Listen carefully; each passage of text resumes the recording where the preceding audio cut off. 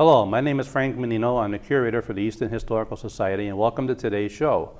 We're very privileged to have with us today 4 members from America's greatest generation, and that is no cliche. The things they went through, the things they fought for this country just cannot be described in anybody else's words except for their own, and we're glad to have this opportunity to share them with you. Hey, if I may start, please. Introduce yourselves, a little bit about yourselves, some biographical data, where you were born, when you were born, your family a little bit, parents' occupations. If you have other siblings who are in the service, that would be nice to know as well. So, good morning. My name is Jack Hurley. I was born in St. Elizabeth's Hospital in Boston on November 22nd, 1922. I was brought up on a farm in Stoughton, on the north end of Ames Long Pond. My father was a dairy farmer. He had 60 head of milking cattle, a couple of milk routes, and did a lot of trading cows and horses, etc., anything to keep the dollars coming in, which he was very successful at. I lived in Stoughton until I married an Easton girl and moved to Easton for 5 years. Bought a house in Stoughton and lived there for 13 years. Then moved back to Easton and lived on Center Street for 40 years. All right, now I'm up on Lincoln Street on my wife's family home, living with my son Tim. And I also have a brother who was in the service, and I have 2 sisters. One sister's in West Bridgewater, and another sister in Marshfield. And I think that takes care of that. thank you. Okay, you're welcome. I'm Joseph Wilbur. I was born May 23rd, 1927 in a Goddard Hospital on West Elm Street in Brockton. And my father, we had a farm, and then I had 2 more brothers come along and a sister. I spent my first 18 years as a farm boy and so forth. And the whole line of everybody was a farmer them days. That's true. So. Anything else? Your brothers or anybody else in the service from your family? No, I'm the only one that got into the family, into the service at all from anyone in the family, parts of the family. I was drafted as soon as I got to be 18, and while I was in the induction center, the Marine come out and said, you need 2 volunteers. And I had no idea what the Marines was, but I was not about going to the Army and get shot up, but go in the Navy and fall off the ship. So I raised my hand, volunteered for the Marine Corps, and the kid behind me, Russell McNeil from Easton, he raised his hand too because he wanted to be with somebody they knew. And they put your clothes on, and we went down South Boston in 41 Plymouth and got sworn in the Marine Corps. That's great. So, and on the way down to South Boston, Russ says to me, he says, what is the Marine Corps? I said, I don't know, it's not the Army Navy. So, thank you.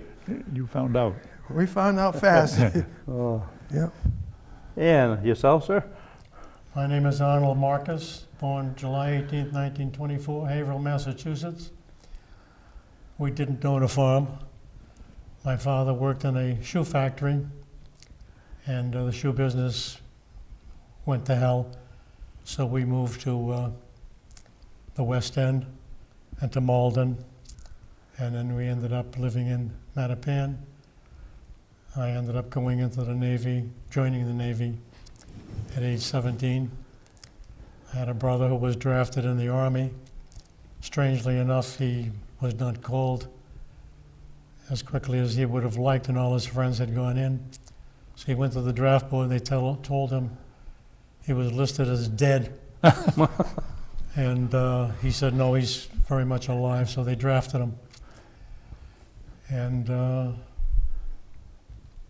that's pretty much it. All right, thank you. John? John Kent, and I was born here in Northeastern. Lived here most of my life, up on North Main Street. We were a family of 8 children, grandmother living with us. It was an interesting time to grow up. Went to the high school in Oliver Ames, and then went to work in the shovel shop for about 1.5 years, and then decided in 1942 to go into service because most of my friends had gone. I joined the Navy, was called in July of 42. In August of 42, I was on a ship on my way to Iceland. So we had a very short training, but I was put up on the bridge of the ship, taking care of steering the ship and so forth, and got very interested in navigation. The whole thing was a very interesting thing. I came back to Easton, taught school here for a couple of years, was principal at the Parkview for a couple of years, and then went on to Bridgewater State College, or I should say State University. And then became involved in politics. And it's been very interesting year. All right. Thank you, John. A little bit about your early days in the service. Some of you have mentioned already. How did you enter the service? Did you sign up in the list? Were you drafted? Why did you choose a particular branch of the service if you had a choice? I didn't sign up for the service. I didn't enlist. I was drafted. And they waited till the last minute, and they finally caught up with me. And I very quickly, this was in 1944, and very quickly they got me into a Navy uniform and in boot camp. I went to boot camp up in Seneca, New York. I came from there back down to Boston and stayed at the Wentworth Hotel and went to school at, what was the name of it, John? Doesn't come to me at the moment, but anyhow, I went from there down to Mayport, Florida, and I was trained on crash boats, which were the boats that went out and rescued flyers if they crashed on their way back to the port. I never used that specifically because I was then transferred to Oakland, California, and that was a jumping off point. And from there, after spending some time there, I went to San Diego, got aboard ship, and went aboard ship, went island hopping all the way to Japan. And the reason that we went island hopping was I was on a small boat. It was only 150 feet long and 35 feet wide, not as big as a football field. And we had to take short trips because we couldn't keep enough fuel to go beyond these allocated refueling points. And thank God we had a good cook aboard, and he'd always get supplies every time we'd stop. Whether he needed them or not, he'd find somewhere to keep them. And that gets me to the point that I was in Leyte, and then I went from there up to Okinawa. And the Battle of Okinawa on Easter season of 1945.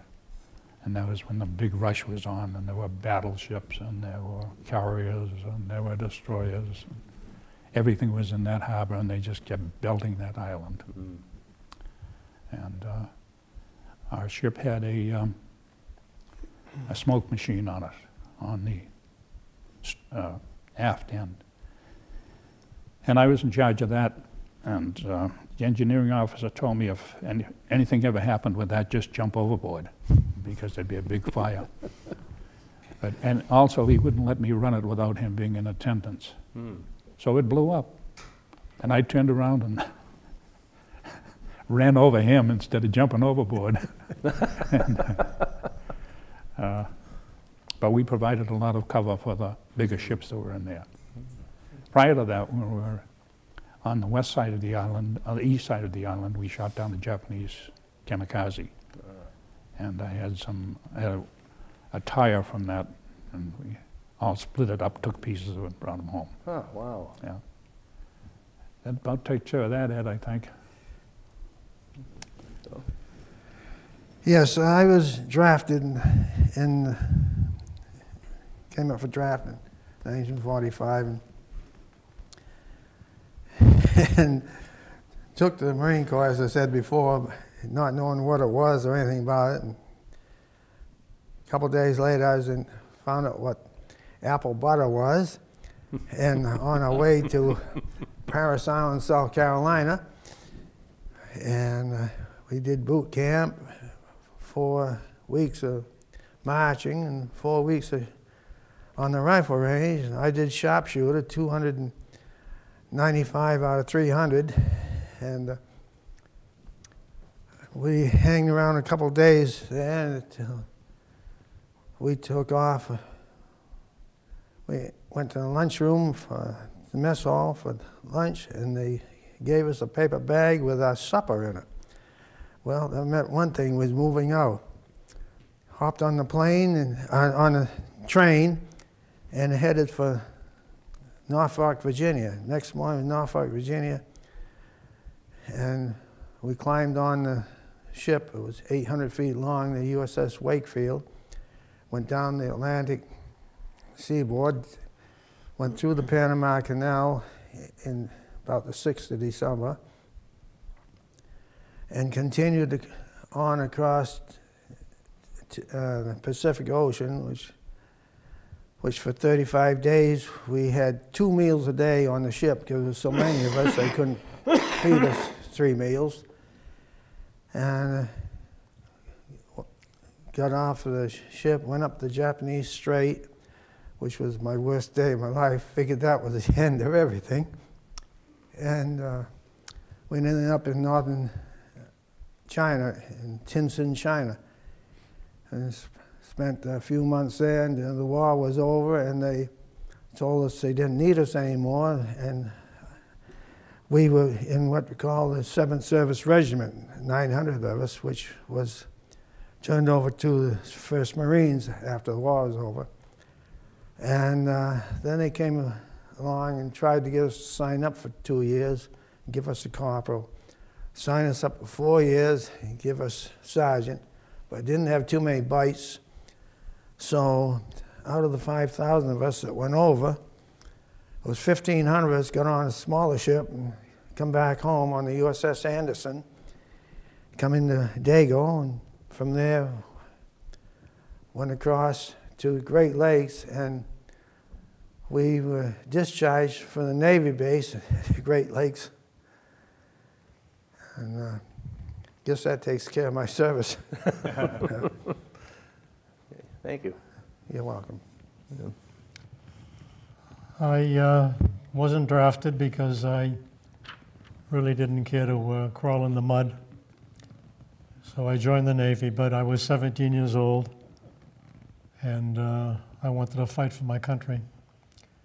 In order for me to get into the Navy, I had to have my parents sign for me, and I drove them crazy. I wouldn't let them sleep, I wouldn't let them eat, and they finally consented, and I joined the Navy in January of 1943. Unfortunately, they forgot to tell me they fight with real bullets.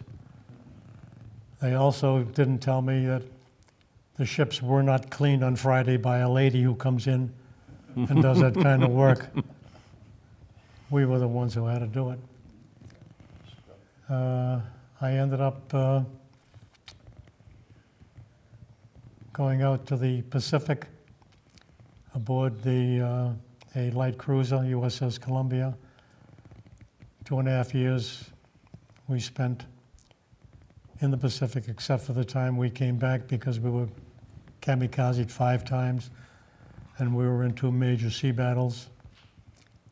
And don't let anybody tell you war is not hell. So I saw more than my share. I did more than my share. At this point, I don't think I would re-enlist, even if they accepted me. But it was an experience. I grew up being in the service. I think it did some kids a lot of good, but it was bad for a lot of youngsters. 17 years old, the kids are still peeing in their pants.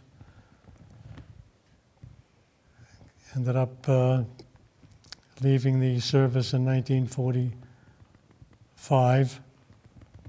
Ended up going to Bentley College through the auspices of the United States government. Ended up in the insurance business. Spent 56 years doing that quite well. My youngest son, took over my business, and he also has done quite well. I lived in, we moved to, my wife and I, we were married back in, 61 years ago. And we moved to Florida about 12 years ago. About a year and a half ago, when we came to visit our children in Easton, we both became seriously ill. We could not go back to Florida. So we're now living in Easton. In back of Stone Forge is an apartment building owned by Doug King. Story of my life. Thank you. John? Well, as I said a little earlier, I grew up in town, and then in 1942, I graduated from high school in 1940, but in 42 there were very few young men left in town, and I decided to leave my job at the shovel shop and join the Navy. In July of 42, I went into the Navy. In August of, the second week in August, I was already on anti-submarine duty off the East Coast of the United States. Some of you probably remember what 42 and 43 were like as far as ships and the Germans coming through almost seemingly to win the war because they sunk so many ships off our East Coast and on the way to England. After about, like Thanksgiving of 42, I was on anti-submarine duty between St. John's, Newfoundland, and Reykjavik, Iceland. And there, one of the strangest things, if I may, Frank, happened to us. This is a tugboat I was assigned to. When I first got on the tug, I thought the tug was going to take me to a bigger ship. Well, that was the end of it. It was 130 feet long, and we were going to operate in the ocean. We were assigned to follow the convoy all the way back and forth in case anything happened to the ships or there was an attack from the rear. Now, we had 80 ships in the convoy, and there were rows of 10. And the destroyers were going along the front, and the other anti-submarine ships were on either the port or starboard side. And in the middle of the night, we ran into a terrible storm, if I may, Frank, to finish this quickly. A terrible storm. Now, our decks were probably 3 or 4 feet above water. That was the main deck. And so the tugboat really took an interesting beating from a storm. But we had just had radar put on the tug. This was something new. And we also had sonar. And the young man who was in the radar said, "Kent, I got a contact." And of course, the sea is going by us at 8 to 10 feet high. And I went to see it, and yes, there was something there. And this is at the rear of the whole convoy. And the sonar man called and says, "I got a contact at 270, and that would be to your left-hand side of the ship." And the radar picked up the same contact several hundred yards away from us. So we knew there was no one back there that belonged to the convoy because that was hostile territory. And we started to make a run on it.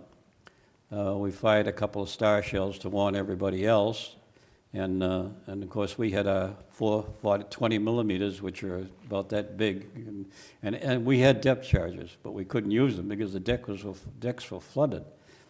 We made a run on it, and then whoever it was, they fired a fairly heavy shell toward us. At that time, the Commodore sent back help for us, and we kept all over the place, and then the target disappeared. So we assumed that we hit it. And the Commodore sent over rather by flashing light, give me a report on what happened. So we reported that we saw the contacts and we attacked and tried to, we could not identify it, but it disappeared. And gave him a fairly long a report on it. So then he accepted the report, and I sent back another report saying, do you wish any more information? And he says, no, we'll talk it over at the bar at Reykjavik. And that was the end of the report. Well, we assumed that we hit something. And then when we got into Reykjavik, we checked with the British and the Canadians, and they were telling us how somebody was shooting at them from the convoy. One of the Canadian corvettes had broke down, or not broke down, but had gone back to check a target back of the convoys. Of course, you know who the target was. It was us. And there we were checking this other target, and so forth. And I often thought, if we had really sunk, could prove we sunk the ship, it would have been an enemy ship. And if the Canadians had sunk us, they would have reported they sunk an enemy ship. So that was my acquaintance with the Navy and what goes on during wartime. You never know really what you're doing. We did go to Normandy. We did a lot of work at Normandy, the beach landings and so on. We helped build the big harbors that were there to bring the other troops in. And then in the storm that hit another storm hit the harbors and destroyed one of those on the French beaches. We had to float everything in, and it was interesting. But the most crucial thing was that first 3 months that we were up off Newfoundland. I thought, wow, 135-foot ship, wow. 60 men, and Jack, I have to talk. We had a galley too, a kitchen, galley, 2 big pots. Supper, lunch, breakfast. And they were kept full. And you went in there with a bowl and grabbed what you could get and then get out of there because you couldn't stand still anyway. But it was an interesting experience. Beyond that, I did go to the Pacific, but we went on the USS Fall River, which was 700 feet long, quite a comparison to the other one. And I had about 700 or 800 men under me on the cruiser. And we operated off the East Coast, getting ready for the invasion of the lower islands of Japan, because we were going to land on the East Coast of one of the big islands. And that was an interesting experience in August of '45. And then, of course, the atomic bomb stopped all that. But it was quite an experience. Well, thank you, John. John mentioned a few things, kind of leads to the next question. What was it like leaving home for the service, and how did you adapt to military life in the barracks, for instance, or the food, which I've already heard mentioned a few times? I don't recall that the transition was very difficult for me. I had worked out on construction jobs and didn't spend much time at home, and so when I went in the service, it was just like another construction job, if you will. As I said before, we had a cook who was a real top dog. He kept us in good food all the time. And we had 3 meals every day, John, sorry. We ate well. One thing I've got to say, though, is the breakfast was always the best meal, and you could depend on that. The other 2, you could never tell what they would be, depending on what the day was.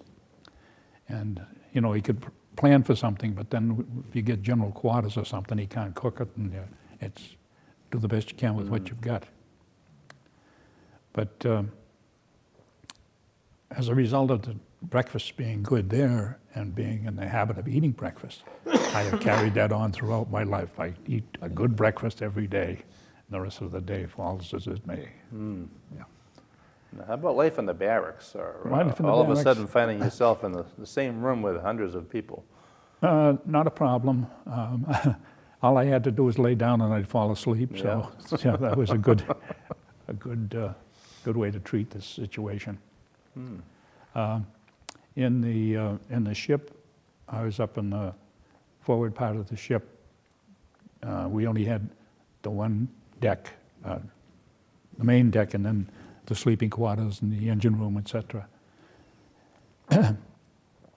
And I was lucky, I got a middle bunk. The guy on top, if he sat up, he'd hit his head. And the guy on the bottom, everybody stepped there, laid down there, sat down there, threw stuff in there. That was the worst bunk of the bunch. So I always made out somehow or other with the accommodations. Even at the least we might get sometimes. And, yeah, it was always good. So. Well, it was quite a change in a hurry. I'd never been out of my own bed. And the first night we slept in Washington, D.C. on carts because we missed our train to South Carolina from Boston. And down in my nice new haircut, just the day before I left home, got all taken off and lost my clothes in a heck of a hurry, and in the shower room and threw a set of clothes at us, whether they fit or not. You put them on and tried them with other people till you got the ones that best fit you. And we had wooden barracks there in South Carolina, and the platoon was about 75 of us, and that was all right for the first 4 weeks. Then we went to the rifle range, and there we was in Quonset huts, and one night the DI come in stoned about 2 o'clock in the morning, got us all up. We all lugged a bucket of sand in our Quonset hut. Then we lugged a bucket of water in the Quonset hut, and we cleaned and scrubbed the Quonset hut and cleaned it up and went back to bed about 4:30 in the morning. 5 o'clock, we're back up out shooting on the rifle range, doing our thing there.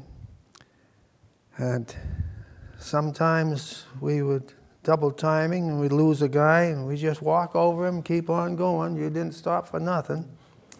It was kind of a different environment from back home, being on the farm and having to get up and feed the cows or milk or whatever, and peddling milk. Of course, in them days, we got up at 2 o'clock in the morning, peddle milk, because they didn't have refrigerators in most of the houses. Everybody had to have milk for breakfast. But and in the Marine Corps, as it was, you never knew where you was going until 15 minutes before you was ready to go. And pack your seat bag, you're leaving, get in that truck. Yeah. So that's the way it was, and I was only too glad to get home when they give us the interview and wanted us to sign up and make us corporal or sergeant or whatever. But going overseas, it was 35 days on a ship with 2 meals a day, and that's what you got. Wow. And also overseas, in April for Easter, we had a lot of ham shipped over to us. Well, we ate ham and pork, and more ham and more pork, with no refrigeration until everybody was sick. And that was another experience you wouldn't forget. So I guess that's about it. Right, thank you. That's quite an experience. The transition for me was not very difficult. I was able to do things very gracefully because it was something I had no choice, something I had to contend with. But I managed, living in a bunk, sleeping in a bunk bed and having people walk all over you, why, I guess you get used to it without being able to sleep as a result of it. As far as food, I managed to eat the food. I had never eaten food. I had never seen anything like that in my life. Except if you watched, if you lived on a pig farm, you saw that kind of food. But I adjusted to it, and I was able to contend with it. As a result, whenever I'm hospitalized, I enjoy the food, and everybody says you're crazy. But I guess you live through it, do the best you can, and we heard a lot of complaints. We heard a complaint about everything. If we had steak twice in 1 week, we used to hear, well, we get a steak every damn night, and you know, happens to be a horrible thing. But you learn to live with the complaints, as I do currently. I live with people complaining about everything that they wish to complain about, plus a little bit more. There you go. Wow. John? Well, growing up in a family of 8, going into the service was a little different. But I received no or very little preparation to get on the ship. In other words, 5 weeks after I'd gone into the Navy, I was on the Seagoing Tug, which, as I told you earlier, I thought it was going to take us out to our own ship. And I found out this was your ship. But on the tug, I learned very quickly that, well, I could read and write and so forth, and a lot of the men on there were not quite as high in the high school and so forth.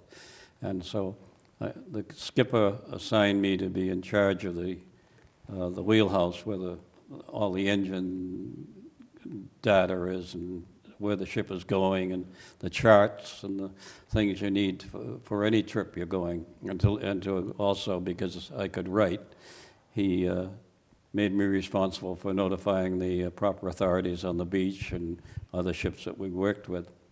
And I got very interested in communications, and in those days there was no radio like we have today. It was strictly flashing lights. That was the way we sent between the different ships, because that way the Germans could not, or the Japanese, could not pick up unless they were watching the light, but they certainly didn't get radio waves. It was working with the men. The skipper would turn a lot of responsibilities over to me after a few months, and this was very helpful. After 2 years on the tugboat, which included Normandy and Belgium and the west coast of France, all along there, the different anti-submarine duties we had to do, and also the towing or salvage work we did. I found out that our responsibility and our interaction with the enemy was very different from a soldier, because we were in the water, and of course we were a little dinky ship, and if the ships we worked with, if they get hit, they get hit. They were gone. They were just wham. Sometimes you didn't even see them, even the bodies. They just sank. They get hit by a shell, or we did run into a lot of row bombs. You remember the rocket bombs that used to come from France across to England, and the missiles. They were all there. It was quite an experience. The biggest experience I remember very well is going up around Iceland on the way to Russia. And we had sometimes as many as 60 or 70 ships in a convoy. And after we dropped them off at the end of Norway to the Russians and so forth, or Soviets, no, it was Russian then, wasn't it? They were lucky if half of them got through. I mean, we were just absolutely stunned at the damage. And then we had to go, and if any of the ships didn't sink, we had to tow them back to Iceland. Because although we did go to Russia once with a cargo that was, the ship wasn't hurt too bad. The engines were gone, but it had a cargo of ammunition. So we did get in there overnight, Archangel and back again. In Asia, the trip was a different experience, because I was on a heavy cruiser, and because of my knowledge of the navigation, I was put up on the bridge again, or that's where I was assigned anyway. But the admiral the admiral of the fleet was on on the bridges so much, and he would ask a lot of questions, and finally his aide came and said, would you like to be assigned to with the admiral rather than the ship, the Fall River? And I says, no, I enjoy the ship. I've got a lot of men here I like, and no. And he says, well, we're going to have a big bomb test at Bikini, and the admiral would like to know if you'd be interested in going. I says, for how long? He says, 18 months, maybe at the most 2 years. And I signed up for it. I was single, 25, 26 years old. And so we spent almost 2 years at Bikini, which was quite an experience. But the thing that I really was amazed at near the end of Bikini was we were demonstrating the two bombs, but I often felt that we were demonstrating them for the Soviets, not the Japanese, because it was to let the Russians know that we're going to be around and we have these secret bombs, and if we need to use them, we will, to protect our own rights. I did take very good pictures of Sasebo, or Nagasaki rather, and the most amazing thing I ever saw was in the middle of Nagasaki, which is a city built in a valley with the mountains around it. There was a Catholic church, and built of stone. And when we come into the city after the surrender, I had the men taking pictures, and the Catholic church in the center, everything around it was destroyed. The roof of the church was gone, but the steeple with the stained glass windows was still perfect. And people say, oh, you're kidding. I said, no, I've got pictures of it. And it was amazing. Of course, I have pictures of the atomic bombs, too, but it was quite an experience. And by that time, I was 25, 26 years old, and it was time to go home. So I did went to work in Panama Canal as a pilot, taking ships back and forth, and mostly Navy ships from the Atlantic to Pacific or vice versa. And I was stunned that there was a man who worked there called Pigeon Sylvester, and he lived on Lincoln Street. His family did, in that second big white house on the right-hand side beyond what used to be Drummy's store. Yeah. There was a big house for the Foleys lived with, and so on. And this guy he came back to Easton once a year to visit. He'd come in driving in a great big Pierce Arrow and all this. And that was quite an experience. But I'll leave it at that. It was different. Wow, thank you. Getting a little bit more into your wartime experiences, a little more specific about where you served or what you saw for combat, perhaps. What did it feel like seeing the combat, the destruction? What were your emotions like? It may be a little difficult, and if understand if you'd rather pass on that, then just please let us know. But I was scared, Yeah. particularly when we were in Okinawa. And as I said, we were making smoke for the bigger ships who were bombarding the island. And those things were going off over our head, 15, 16-inch guns. And you had to be scared. I had one experience that also made an impact on me, and that was one morning when I came up from down below, out on the deck, and the sun was coming up. It was a beautiful day, out in the Pacific, and blue water and blue sky and the sun. And out of that sun came a bunch of kamikazes, and they just spread out all over the place. And I was scared. But they didn't get us, thank God. wow. So we also, before Okinawa, the Battle of Okinawa, we did what they call picket duty, and we went out all different points off of Okinawa, and we were the forward warning ships to alert those on the island, those around the island, that the kamikazes were coming. And every once in a while, when we see them, and immediately thereafter, the fighters would come out and go get them. It was like a movie almost, because it was, unreal to see what happened. But interesting. Wow. Yeah, and scary. Yeah. And then one other point of interest was that after Okinawa, we were sent on R&R down to Leyte, and we stayed there for a couple of months till after the peace thing was signed in August, I guess it was, but August, September. We went to Japan on September 11th of 1945, right? And we stayed there from September to somewhere around the first of the year. And I became friendly with a fellow who went to American University. And it was scary being in Tokyo. Let me say that. We used to get duty, get leave, but we'd never go out alone. Yeah. Always two or more. And I did get friendly with this guy, and he was all right.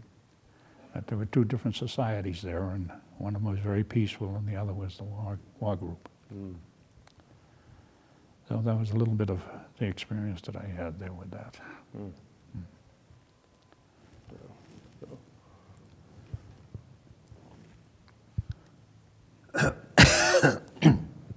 Well, I think the scariest day was going up the Japanese Strait with all these little boats on the side of us fishing for mines.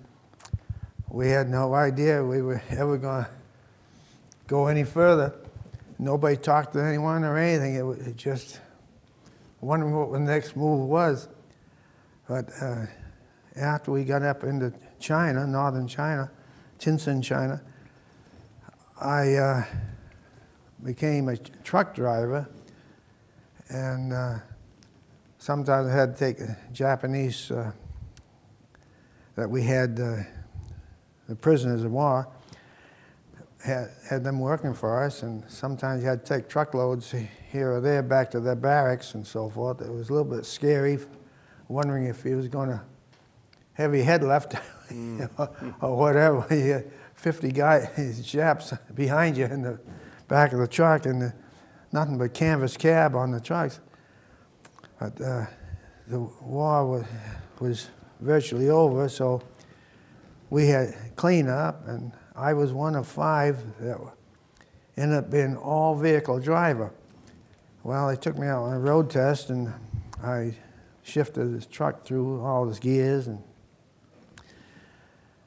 the MT side, he says, downshift. I downshifted very nicely. He says, downshift. I shifted down another gear without raking any gears, and the next day I found I was an all-vehicle driver, which meant bulldozers, cranes, almost anything they had that needed to be moved, Wilbur will take it. So I learned real fast how to drive equipment. I'd never driven back on the farm. Wow. But the only thing I refused to drive was a tank one day, and couldn't see anything, couldn't see my buddies or anyone. And I said, another guy says, you take this thing. I'll take a crane with a boom on it. I don't care. But that was it. And of course, when they want to sign over more time and everything, which none of us in there did. And I guess that kind of takes care of it. Thank you. Surprisingly enough, I was not frightened. I can't explain that, but it was something that was a job I had to fulfill. And my job was should have been scary because I was a water tender. We watched the pumps, the turbines, pump the water into the shaft so that the ships could run. And we were dealing with 600 pounds per square inch pressure, 600 degrees superheated steam. So that meant if we were hit, we might live 2 seconds or thereabouts. As I mentioned earlier, we were involved in 2 major sea battles, but they were at night and there was nothing we could see. Just you heard the guns going off and the clicking of the Japanese guns against the ship. We were not hit by the Japanese guns, but we were fortunate. I also, in the course of my time, had seen 5 kamikazes, and I saw torpedoes that had crashed into some of our task force, and as a result, sank the ships that the torpedoes hit. So it was kind of a difficult proposition for somebody my age. I hadn't grown up yet. And we ended up in 1945, after Nagasaki and the atomic bomb, which I was in favor of because we saved many thousands of U.S. Lives, because everybody's not in agreement with me.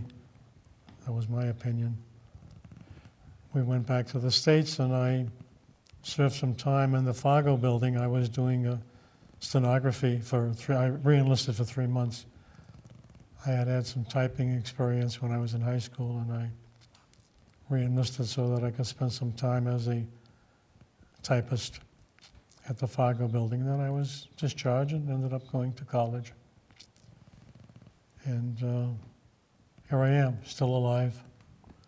By the way, the cane is used for pushing buttons on elevators and automatic doors. Thank you. John? Gee, mine's automatically wood. It's difficult to explain your feelings. There were sometimes I was scared. There were other times I was so damn busy that I didn't have time to think about it. I was concerned more about the men who were working with me, and this made a big difference. But I think the only time I really was knowing that I was in the war was right off Normandy, when a twin-engine bomber came in very low over the water, and we were towing something, and it was firing periodically, but going toward the ships that were the battleships and cruisers that were shelling the beaches. And the men above me, the 20 millimeters, they started firing at us. I says, "Cut it out." And afterwards they came to me and says, "Kent, why did you tell us to cut it out?" He says, "Because I didn't want him to see us. We're towing this thing behind us." And he went on and got shot down anyway when he got to the cruisers and the battleships. Our big job was to build this harbor afterwards, and so about 15 or 20 tugs, the same size as ours, we were towing these great big concrete blocks from England to France so that they could build the breakwaters. And of course, the blocks were floated, and they had 40 millimeters, I think, on top and so forth. They had a small crew in them. But our job was to tow them in. And the first half a day, or the early part of the day, the E-boats hit us, and they went after the concrete blocks. Of course, concrete blocks are concrete blocks. You can't sink them unless they don't, a torpedo didn't bother them. It shook them a lot. And then all of a sudden, they must have reevaluated what they were doing. They decided if we sink the tug, the blocks aren't going to go, or whatever they're towing. And they started after us. And those things were just so, I guess they carry a fairly large torpedo. I'm not that familiar with them, but the E-boats. And when they let them go, the tugs were hit, they disappeared practically. So you knew what was happening, but you knew that you wouldn't see most of those guys again. Going through Dover, towing things back and forth, the Germans would shell us sometimes, and of course when the V-bombs were going, the row bombs as we call them, on their way to England or wherever they were going to Dover or something, they were coming over very low and like a motorboat or thing flying about. I guess they went about 400 miles an hour. And the Spitfires would be chasing them sometimes, and that was kind of dangerous. And there was one case of a Dutch tug was working with us, and when the Germans took over the Netherlands, the crew threw the German who came aboard the tug, threw them overboard and took off for England.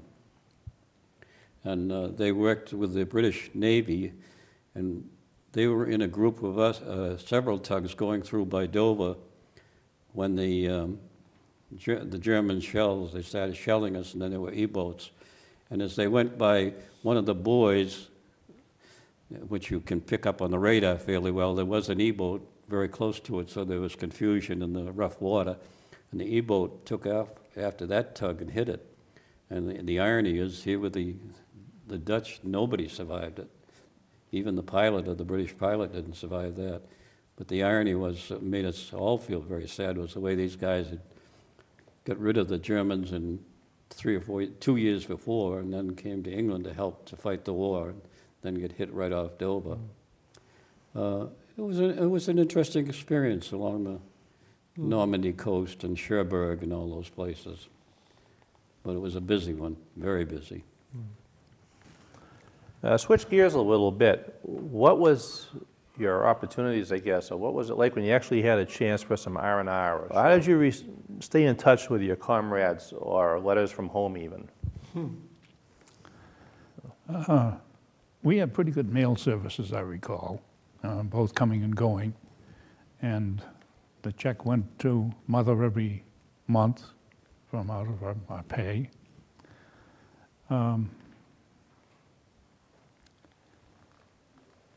What was the, I want to repeat that. Well, what did you do for R&R, for instance? Oh, yeah, or how I'm did you sorry, keep yeah. in contact with Yeah. people back home? Yeah, we were R&R after Okinawa down in Leyte Gulf, and they had some yard sales, if you will, out there, and we used to be able to go ashore and pick up stuff there. And I did get some things, brought them home, and little knick-knack type things that the girls liked. Then after the treaty was signed, we went into Tokyo Bay, and we were stationed at the Yokohama Naval Base. We went into Tokyo Bay and had leave in Tokyo, and so we had good communications all the time. You know, not like communications are today, but you know, our mail got out and our mail got back to us. So it was good. Aside from that, I don't know of any R&R we got. Yeah.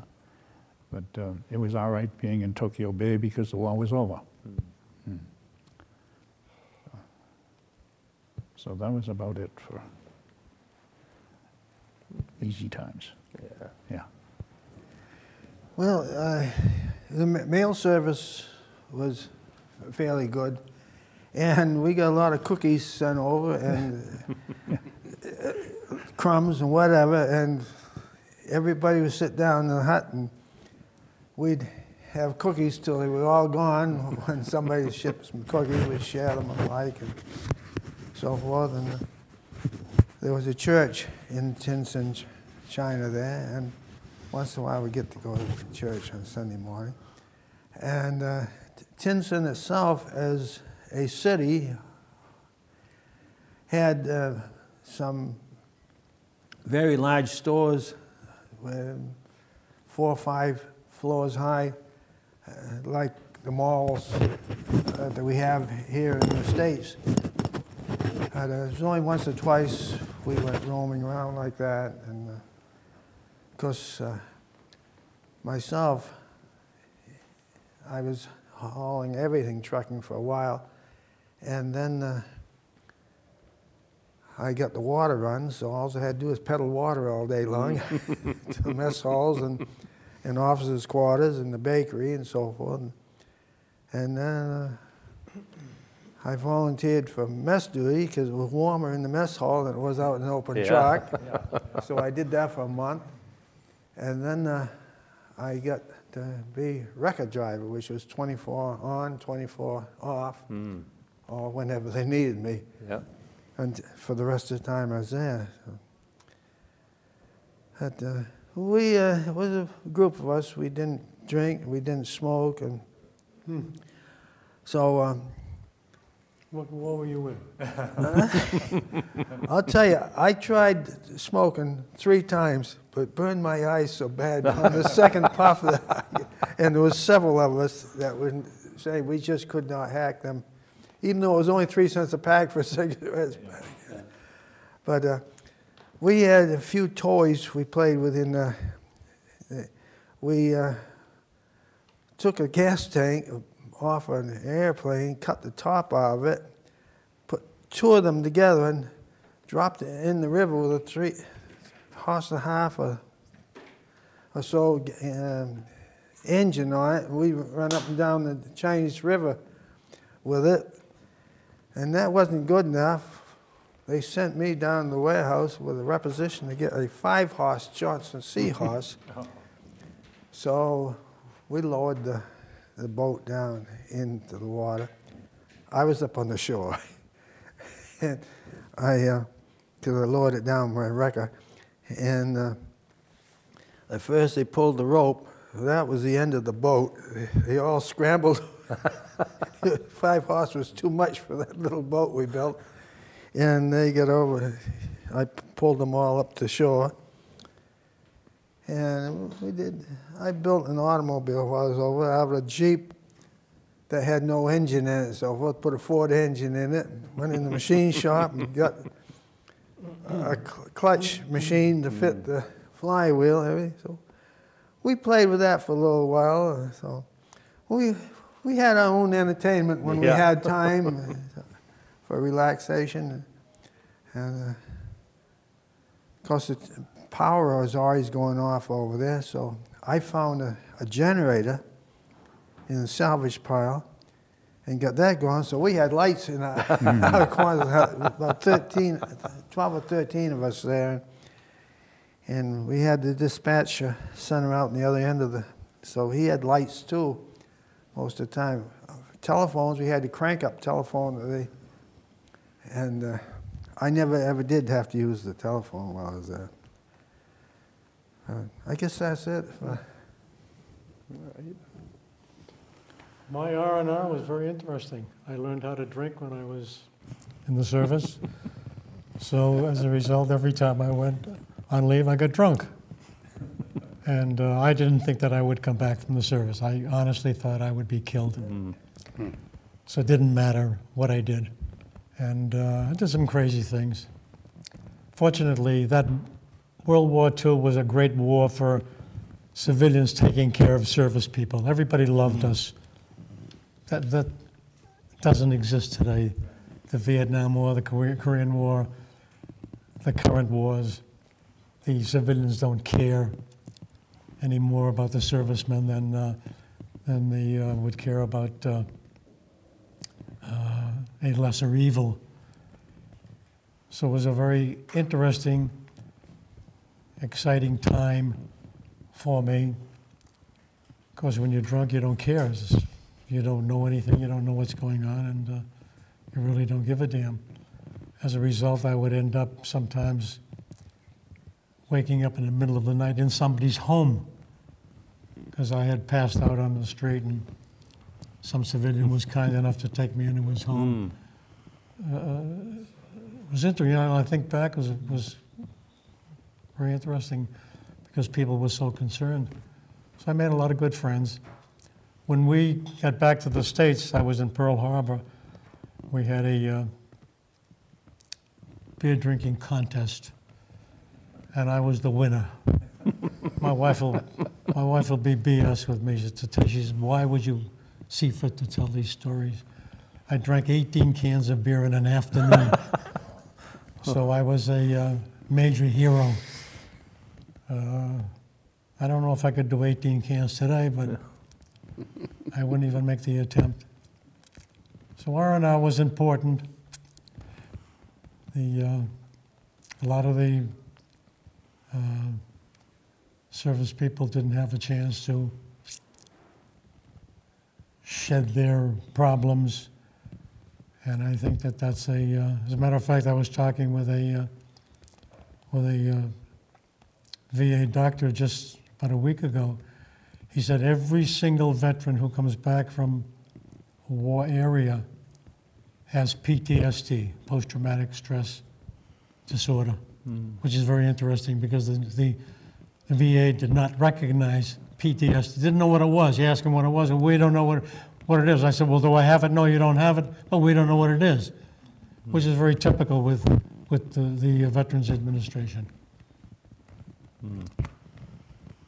If I might be able to ask you, you talked about how well the civilians treated the servicemen. Yes. Was there anything in particular that stands out to your mind about that?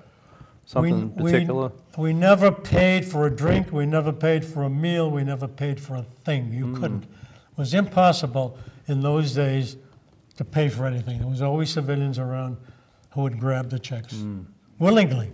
Yep. Very unusual when you make the comparison as to what's happening today. The civilians were just wonderful people and thrilled to take care of the service people. An interesting question. Wow. Thank you. John? Well, for recreation, there were two very different things, being on the seagoing tug and then on the heavy cruiser. So in the seagoing tug, we operated around England and Iceland and all those places. But our job was to salvage or help ships that were for some reason or other, needed help. And so we took them to the nearest port. And some of those ports were small. And gosh, we came in, Americans, you know, the people would come running down to see us, and especially in England, they wanted to talk to Englishmen.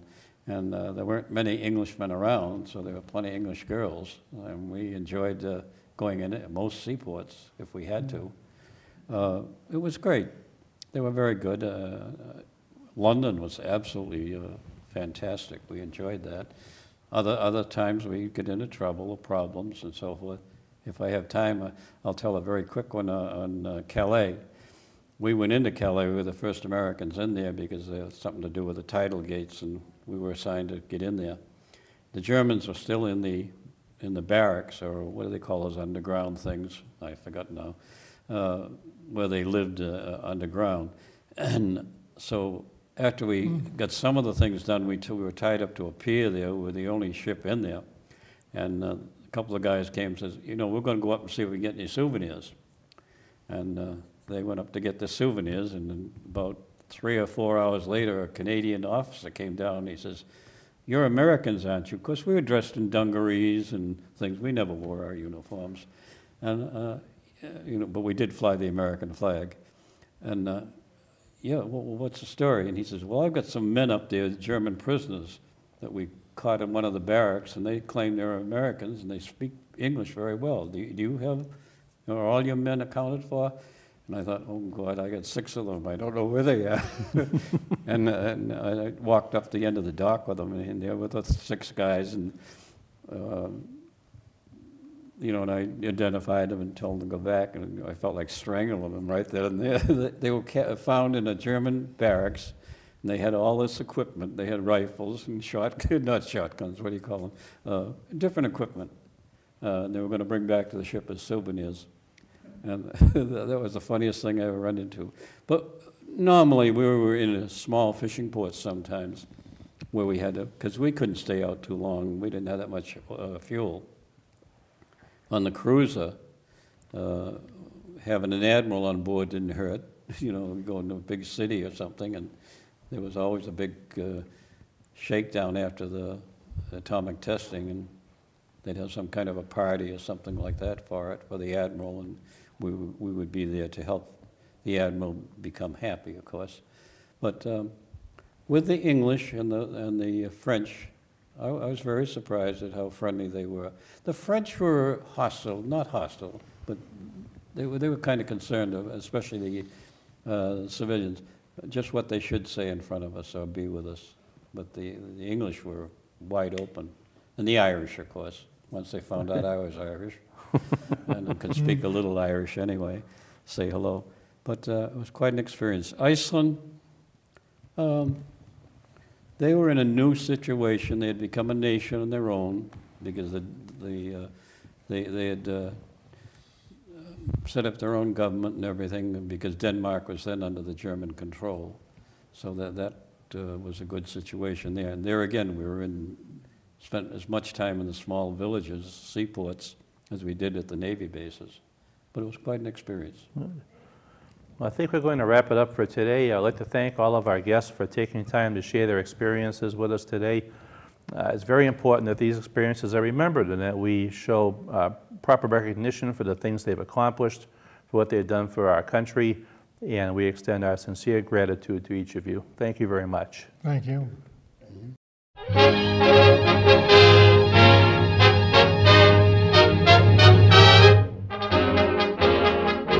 God bless America, land that I love. Stand beside her and guide her through the night with a light from above.